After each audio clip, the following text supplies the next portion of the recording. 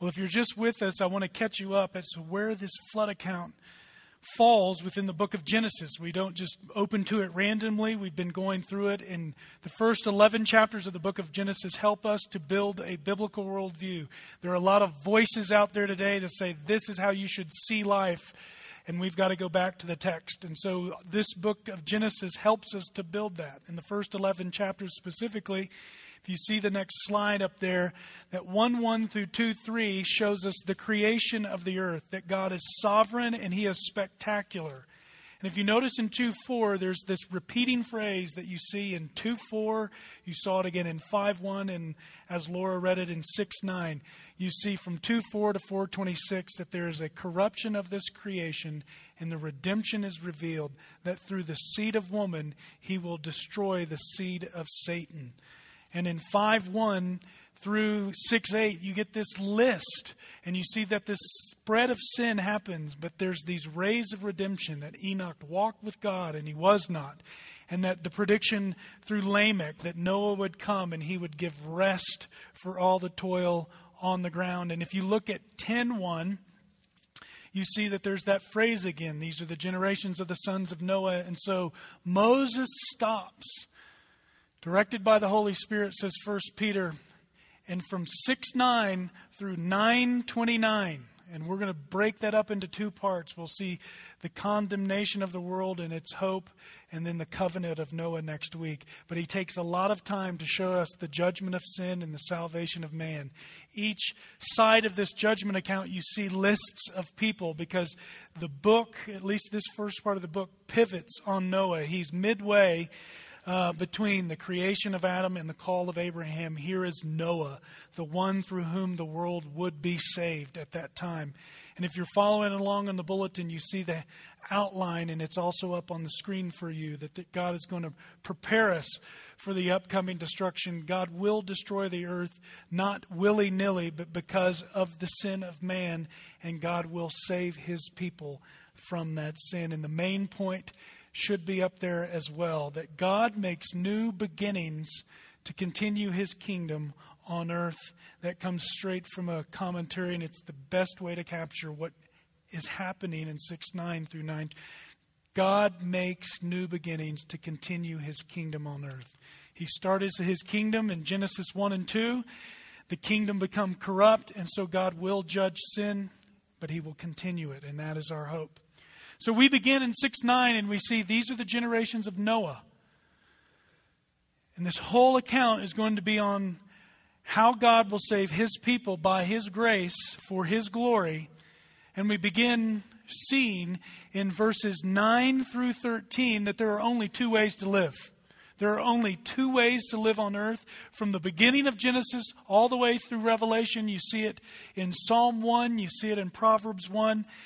There are only two ways to live. Those who walk with God, that we talked about last week. Enoch walked with God and he was not. We'll see it of Noah here today. And those who wander from God. That's it. There's no middle ground. That is how the Bible, not any preacher, describes it. There are only two ways to live. The Bible is not neutral at all, and it's describing those who wander from God. Jesus Himself said in Mark 10:18, no one is good but God. And so for us to be good, we must be in Christ, who is the exact representation of God. Humans, according to the Scripture, are seen as either righteous or wicked. There's nothing in between. From the biblical perspective, there's no good moral person who just doesn't like God, or there's no good moral person who just doesn't believe in God. Their morality masks their wickedness. People are divided into two. Those who recognize God and order their lives accordingly, and those who reject God and live for themselves. And so we begin with the good news. In 6:8 it said Noah found favor in the eyes of the Lord. And at the end of verse 9 it says Noah was a righteous man, blameless in his generation. Noah walked with God. Noah was a righteous man, not because of anything in Noah, but from verse 8. Noah found favor in God's eyes. It is all of grace that he was righteous and he was blameless and that he walked with God. God saved him and God enabled him to walk with Himself. And hopefully this describes all of us. All of us. Not that we are righteous on our own, but our righteousness, says Philippians 3, is in Christ. Not that we are blameless on our own, but God sees us as He looks through His Son, and that all our sins have been atoned for, past, present, and future. And not that we ever wander from God, but the pattern of our life is God-centered. That it's Godward. It's centered on Jesus. It's empowered by the Spirit to bring glory to God. The mystery of the Trinity is the essence of our lives. And my question would be, does that describe you and I? Does that describe you and I? That's the good news, right? God saves people that He makes righteous, and He sees them as blameless, and they should walk with Him. But here's the bad news. Verse 11. Now the earth was corrupt in God's sight, and the earth was filled with violence. And God saw the earth, and behold, it was corrupt, for all flesh had corrupted their way on earth. 3 times in 2 verses, we get this word corrupt, corrupt, corrupt. That's the language that Moses is using to describe a world apart from God. He goes on to say it is violent. And so Moses is using strong language to describe a sinful civilization. This is why God brings judgment on the world. It's not brought upon the innocent. It's not brought upon those who are blameless. It's brought upon God-rejecting, God-belittling people who think they know better than their Creator. And so God is going to make a new beginning through Noah. And new beginnings are needed because the world is wicked. God says in verse 13, and God said to Noah, I have determined to make an end of all flesh, for the earth is filled with violence through them. Behold, I will destroy them with the earth. And this is the 4th time. From Adam to Cain to last week, or to Lamech, whom we saw, and even now, the sin of mankind affects the world. And so God says, I'm going to destroy the world. God doesn't do this just as a reaction. Ancient Near Eastern accounts of the flood, because all civilizations have an account of some worldwide catastrophe, said the gods, plural, condemned the world because the humans were noisy. It is laughable. It would be like me going, I'm burning my house down. I can't believe those kids. Man, they're loud. Loud kids. Just up there singing with K-Love. They're just loud. Yapping. I'm done. That's not how God does it. God grieves. That's what we saw last week. God grieves. And His judgment is just. It's strange, but it's also severe. If we're seeing the severity of God's judgment, it is worldwide. Because God is creator of the world. He wants the entire world to worship Him. And so the rest of this chapter describes this preparation, the refuge from the wrath of God to come. And we're not going to read those verses again, but you see the description of the ark down to its very measurements. One commentary says in modern measurements, the ark would have been about, and it is in the NIV, 450 feet long, 75 feet wide, 45 feet high, yielding a displacement of about 43,000 tons. The inside capacity would have been 1.4 million cubic feet, an approximate total deck area of 95,700 square feet. That's a big ship, a big ark. And so the pictures we saw, that's just half the size. I really wish he would have done it to full size so that we could say, wow. And so He makes this ark, and these animals are to come, and it says if you saw it, if you watched it with us, two of every kind, and there's all sorts of questions of how did we get the animals on the ark. Well, namely, the ark was big enough to carry 2 of every kind. And that doesn't mean that every kind of animal that we see today was on there, because anybody that understands science understands there's no such thing as macroevolution. It's illogical. Something can't come from nothing, and a lesser than can't create a greater than. It doesn't happen. Yet we all would agree, none of us would disagree with, that there are dogs at the equator who have thinner hair than, say, dogs in the mountains. Or as I was driving up to, what lake is that? Somewhere. Dotsero and then Sweetwater. You see the cattle up there and the horses up there have thicker fur. No. That's a good idea. So it's not trying to count for every little thing. And it says 2 of every kind, and from that kind they could multiply and fill the earth.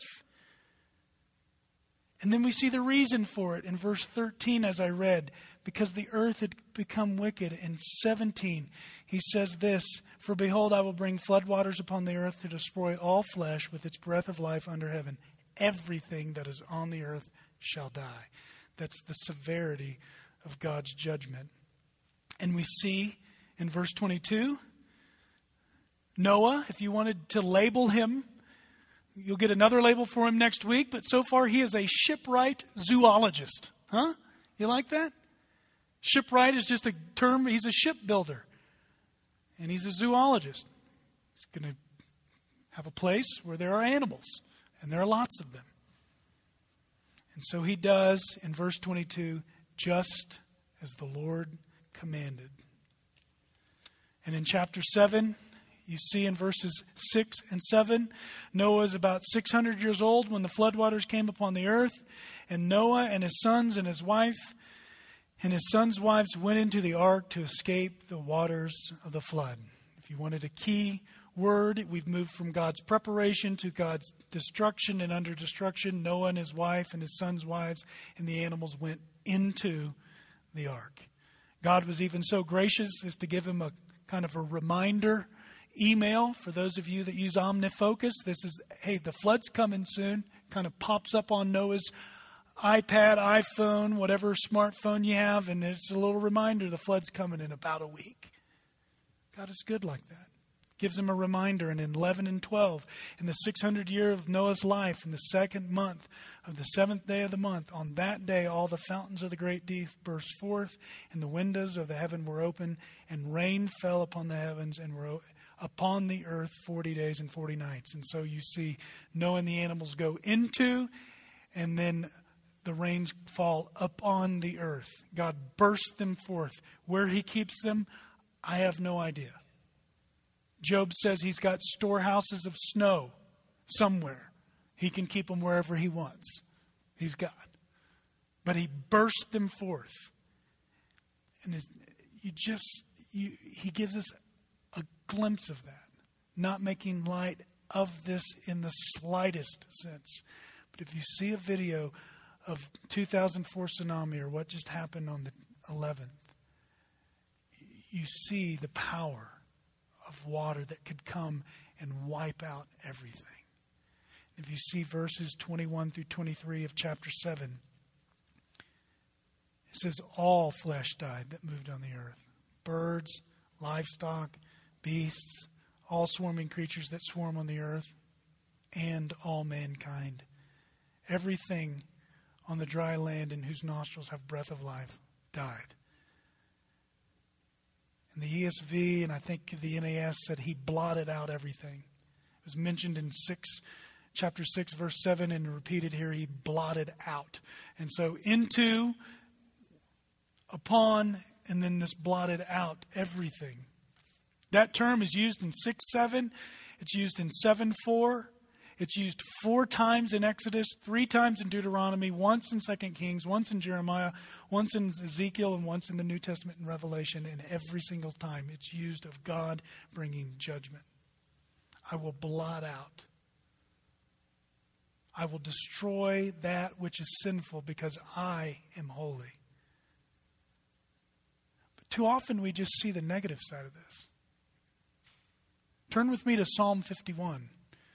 There's 2 other places this term is used.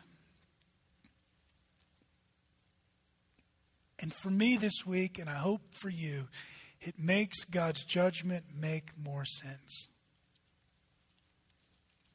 Psalm 51, verses 1 and 2. Psalm 51, I'll just read the title of it before. To the choir master of Psalm of David, when Nathan the prophet went to him after he had gone into Bathsheba, David doesn't just quit after he committed adultery with Bathsheba. He recognized his sinfulness. He recognized he should have died, but God didn't take his life. And so David gives us one of the most powerful psalms in the entire Psalter on how God can make new beginnings with us. Have mercy on me, O God, according to your unfailing love, according to your great compassion, blot out my transgressions. And here's the aspect of the judgment we don't normally see. Wash away all my iniquity and cleanse me from my sin. If you go down to verses 9 and 10, you see in 9, hide your face from my sins and blot out all my iniquity. And the same pattern follows here. Create in me a pure heart or a clean heart, O God, and renew a steadfast spirit within me. There is a condemning aspect to God's judgment. No doubt about it. Yet there's a cleansing aspect. God punishes because he's holy and just, but God purges because he's gracious and merciful. Best illustration of that is a criminal who goes to jail, who's removed from society. There's the punishment, but the purification is the world is a safer place. There's the judgment upon one. As we will see next week, when life is taken, that person should be removed from society. And when that person is removed, the world is a safer place. It happened throughout the Old Testament. And it happened in your and my life if we know Jesus Christ. You see it in the book of Numbers. They were told to go into the land, take the land. They come back with the grapes. And only Joshua and Caleb said, let's go. The other 10 said, no. And so God decides this generation will be blotted out. They will not see. And so they wander and they die in the wilderness. And a new generation would go into the land. And in Hebrews 9, 13 and 14, listen to the language of the judgment, not only condemning sin, but cleansing us. For if the blood of goats and bulls and the sprinkling of the defiled persons with ashes of a heifer sanctify for the purification of the flesh, how much more the blood of Christ, who through the eternal Spirit offered himself up without blemish to God, purify our conscience or cleanse our conscience from dead works to serve a living God. See, we often get caught up in the negative side of God's judgment. It's true, but we miss that God judged sin through his Son so that you and I could be cleansed. And new beginnings happen because God determines them and he is sovereign over them. And in the case of the flood and in the case of our salvation, God decides to preserve his holiness and his grace through one man. If God's judgment is severe, God's salvation is exclusive. Look at verse 1 of chapter 8. But God remembered Noah. And what he's talking about there is he's going back up to verse 18 of chapter 6. I will establish my covenant with you. That's what we're going to talk about next week. But he remembered his promise to his people. And so you have God's preparation, God's destruction of all sin, and God's salvation through one man. But God remembered Noah and all the beasts and the livestock that were with him on the ark. And God made a wind blow on the earth, and the waters subsided. God will punish sin, but he will cleanse the world of sin. He remembers his promise to his people, and then he will restrain his judgment.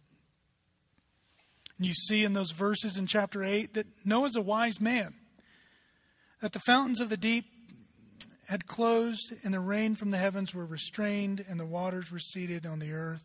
And at the end of 150 days, the waters had abated. In verse 6, at the end of 40 days, Noah opened the window of the ark he had made, and he sent forth a raven, a strong bird, and it went to and fro until the waters were dried up on the earth. And so Noah, being patient and wise, just as the God who saved him was patient and wise, sends out a raven, a strong bird that can survive on its own. Then he sends out a dove, a tender bird, to see if the waters had fully subsided from the face of the ground. But the dove found no place to set her foot. So she returned to the ark. And so he put out his hand. Wouldn't that have been cool? You just see this. This is the first wild kingdom, right? You know, he puts out his hand. He probably didn't even have a big glove on. The dove just sat there. He's a patient man, and he waits. He does it again, and he waits. And finally, it is fully dry.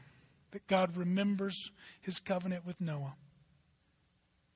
Noah didn't just charge ahead out of the boat, out of the ship. This shipwright zoologist took his time, just like his Father in heaven. He was methodical, he was patient. And in 13 and 14, it says, in the 601st year, in the first month, the first day of the month, the waters dried of all the earth, and Noah removed the covering of the ark, and looked, and behold, the face of the earth was dry.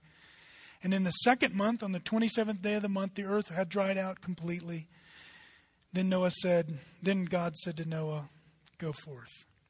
And if you were to do a little, from 7:11 to 8:13, you were to see a calendar progression. This all took place over a year's time. And then the ship, the ark, which if you know your Old Testament, is the same thing that holds the Word of God later on in the law. It is an ark. And so through this ark, the world, through the one man coming into the refuge of God, the world is saved. God continues his kingdom by his sovereign grace. By his sovereign grace. And all those who believe in him and take refuge in him shall be saved. If we go to Hebrews 11, you don't need to go there, but Hebrews 11:7 says, by faith, Noah. The rest of what it says, by faith. Noah, I want you to be a shipwright. I want you to build this ark. It's a picture. We'll get more into that later on about how it represents my presence among my people. But I want you to build it. But it hadn't rained yet. I know. Hadn't rained yet. Not on the earth. There were rivers flowing, water in the earth, but it hadn't rained yet. I want you to build this. Okay. And 1 Peter says he was a herald of righteousness. What you doing, Noah? Building a boat. Well, it's an ark. I mean, you didn't get into... Why are you doing that? Well, the earth is corrupt. If you look around, it's corrupt. That's what God said to me, and he doesn't use neutral language. He said it's corrupt and wicked and violent, and he's going to judge the earth. Fool! How's he going to judge the earth? I mean, this God. Well, he's going to send rain, flood the whole earth. Rain? What's rain? It's never rained. That's what he said. And I'm just going with this word and a long history of how my great-great-great-great-great-grandfather Adam had passed on. They disobeyed God's word, and God brought judgment, and he shows grace, and this is how he's going to do it. You're more than welcome to come on. And so in 6:11, God sees sin. He's not a reactionary God. He's not like some of us. When we get angry, we don't evaluate the situation. We just react. But he sees and he grieves over sin. In 6:13, he determines to punish sin. And in 6:13, he warns that through his herald of righteousness, judgment's coming. And in 7:14 it said God shut them in, that God shuts in the righteous. He saves them from the wrath to come. And in 8:1, God remembers his promises to his people. And in 8:1, he also makes all things new. He restrains the waters, allows the earth to dry out. And in 8:15, he commands. Then God said to Noah, "Go out from the ark, you and your wife and your sons' wives. Bring out every living thing that is with you of all the flesh, birds and animals and every creeping thing that's on the earth, that they may swarm on the earth." And look what he says. God never changes. God never changes. Be fruitful and multiply. It's the same command he gave Adam and Eve a long time ago. Be fruitful and multiply. And so God gives a command to renew the earth. He sees sin, he punishes sin through his heralds of righteousness, and he warns the world of the oncoming judgment. The righteous are saved because they are shut in through one man. God remembers his covenant. He makes all things new. And until then, he wants Noah to renew the earth. And so you see the severity of God's judgment. It's worldwide. The exclusivity of God's salvation. It's through one man. You see the mercy of God's sovereign grace on those who would believe. And you see the necessity of our response. That you see Noah, 22, did all that the Lord commanded him. 7:5, he did all that the Lord commanded him. And if you were to read Hebrews 11, it fleshes out from a New Testament author. He did all that the Lord commanded him.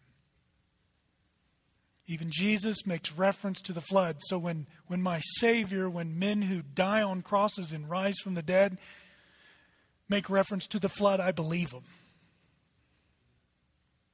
I don't need more.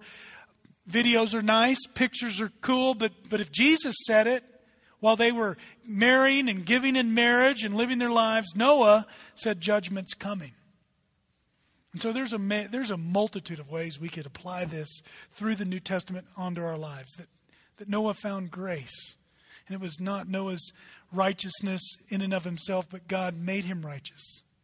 We could look at that. Or Noah responded because of God's grace to the work of God in his life. And so he walked with God and he was obedient in his generation. Or through him a new beginning was made and he was to renew the earth, kind of like what we're supposed to do. Or God's judgment is coming, and Revelation clearly shows us that God's judgment is on the horizon. Worldwide catastrophic judgment is coming. We could, but I think the best place to go is to our Savior. And if you'll turn with me to Matthew 7, his most famous sermon ever, the Sermon on the Mount, I think this is the best connection. In light of building a biblical worldview, in light of Noah building an ark, here's Jesus.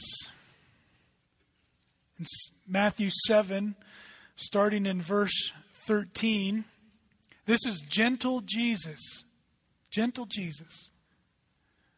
meek and mild.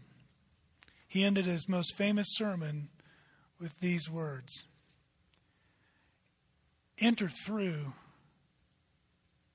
the narrow gate. For wide is the gate and broad is the road that leads to destruction, and many enter through it. But small,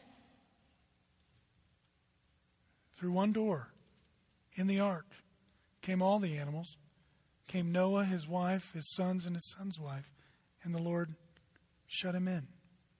But small is the gate and narrow is the road that leads to life, and only a few find it." Many of our friends and our family and our co-workers are not walking with God. They are on the wide road to destruction. Jesus paints two roads.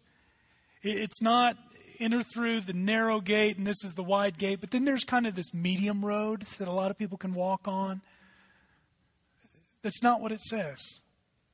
And if you have it in your Bibles, in my Bible, it's red letter. That means Jesus said it. They're on the wide road of destruction. And so you and I need to be close enough to connect and caring enough to confront with all compassion, with all reason, because that's what Jesus, a descendant of Noah, did. And if you look at verse 15, he continues, beware. Beware of false prophets who come to you in sheep's clothing, but inwardly are ravenous wolves. You will know them by their fruits. He gives another illustration. Are grapes gathered from thorn bushes or figs from thistles? So every healthy tree bears good fruit, and the diseased tree bears bad fruit. And a healthy tree cannot bear bad fruit, nor can a diseased tree bear good fruit.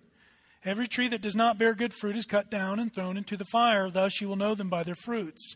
He continues on, not everyone who says to me on that day. Notice Jesus even took the liberty there. Not everyone who says to me. He's living, speaking to me, as if he is God incarnate, which he was. Lord, Lord, will enter the kingdom of heaven. But the one who does the will of my Father. Jesus shows that even though he is the Lord, he is always and only submissive to his Father who is in heaven.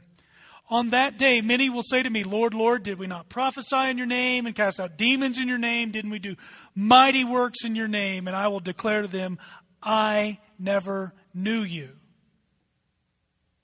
Which means not that they didn't have cognitive knowledge that there was a man who walked the earth named Jesus. It's, I never had a relationship with you. Depart from me, you workers of lawlessness.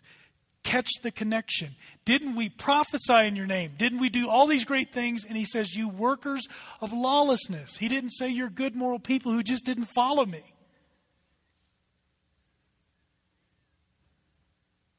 There are many gurus out there. They're false teachers. They're leading people astray, subtly writing books called Love Wins, a conversation on heaven and hell. And they should cause us to be like God, righteously angry at the false statements that are not biblically true, and like God to grieve over many who will walk and wander away from God. We must be discerning enough to see the error and bold enough to declare the truth. Like Peter said of Noah, we must be heralds of righteousness. And this is how Jesus ends his famous sermon. Everyone who hears these words of mine and does them will be like a wise man who built his house on the rock. And the rains fell and the floods came and the winds blew and beat on that house, but it did not fall because it had been founded on the rock. And everyone who hears these words of mine and does not do them will be like a foolish man who built his house on the sand. And the rain fell and the floods came and the winds blew and beat against the house and it fell and great was its fall. Now, lest you think I'm trying to connect this arbitrarily, this is a simile. Notice the word. Everyone who hears these words of mine will be like. So Jesus is telling an illustration. It's not for us to go out and start making unwise comparisons to rains falling, floods coming, etc. But his picture, his parable says, what are you building your life on? What am I building my life on? Are we confident enough in a sovereign who sees everything, just, who does not give in to wickedness, and gracious God? Are we confident enough to build our lives on that, even though the world will say, oh, you're a fool. You're a fool. You are foolish. That is what the world will say. For the word of the cross is folly to those who are perishing. The world will say that. Oh, come on. Jesus, the only way? Well, he said it. I always go with Jesus. I am the way, I am the truth, I am the life. No one comes to the Father but through me. The distant relative of Noah said, it's salvation comes through one man and it's me. Oh, you can't, I mean, that's just, God, you're so intolerant, you're narrow-minded, that's just, way out there. I mean, get with the times. Aren't all religions just grasping at the same God? It's like a big elephant, and you guys have the ear, and we just have the leg, and somebody else has the tail, and somebody else has the trunk. I would back up from that illustration and go, who created the elephant? They're not all one ways to the same God. Wide is the road that leads to destruction. So are we building our lives upon the foolishness of the cross? Or have we bought into the world's values? That success is something other than the faithfulness of God, being faithful to God. Beauty is something other than recognizing who we are as the image of God, recreated in the image of Christ. Or that meaning in his life is anything other than being on mission with God until his son comes again. So by faith, like Noah, we need to heed God's wording and build our lives. For the coming age, there will be destruction. And God will destroy those who reject him. Judgment is coming. To escape it, we must be in Christ. He was the only one ever, as we will see next week. Not even Noah, who was described as righteous and blameless, was that perfectly all of his life. He is the only one who was always righteous, always blameless. And that new beginnings and blessings abound through him. Father, thank you that from the beginning of time, through true stories you've captured in your true word, we see what happened as history as a picture of our lives. That those of us in this room who have accepted Jesus Christ as our Lord and Savior have been shut in and saved from your coming wrath. Might we be just like Noah, who, after finding favor with you, are seen by you as righteous and blameless in your Son. And might we be, as Peter said, a herald of righteousness. Might we be discerning enough to see the error of the wide road of the wicked. Might we be bold enough, loving enough, caring enough to point them to the narrow road of righteousness through Christ and Christ alone. It's in his name that I pray. Amen.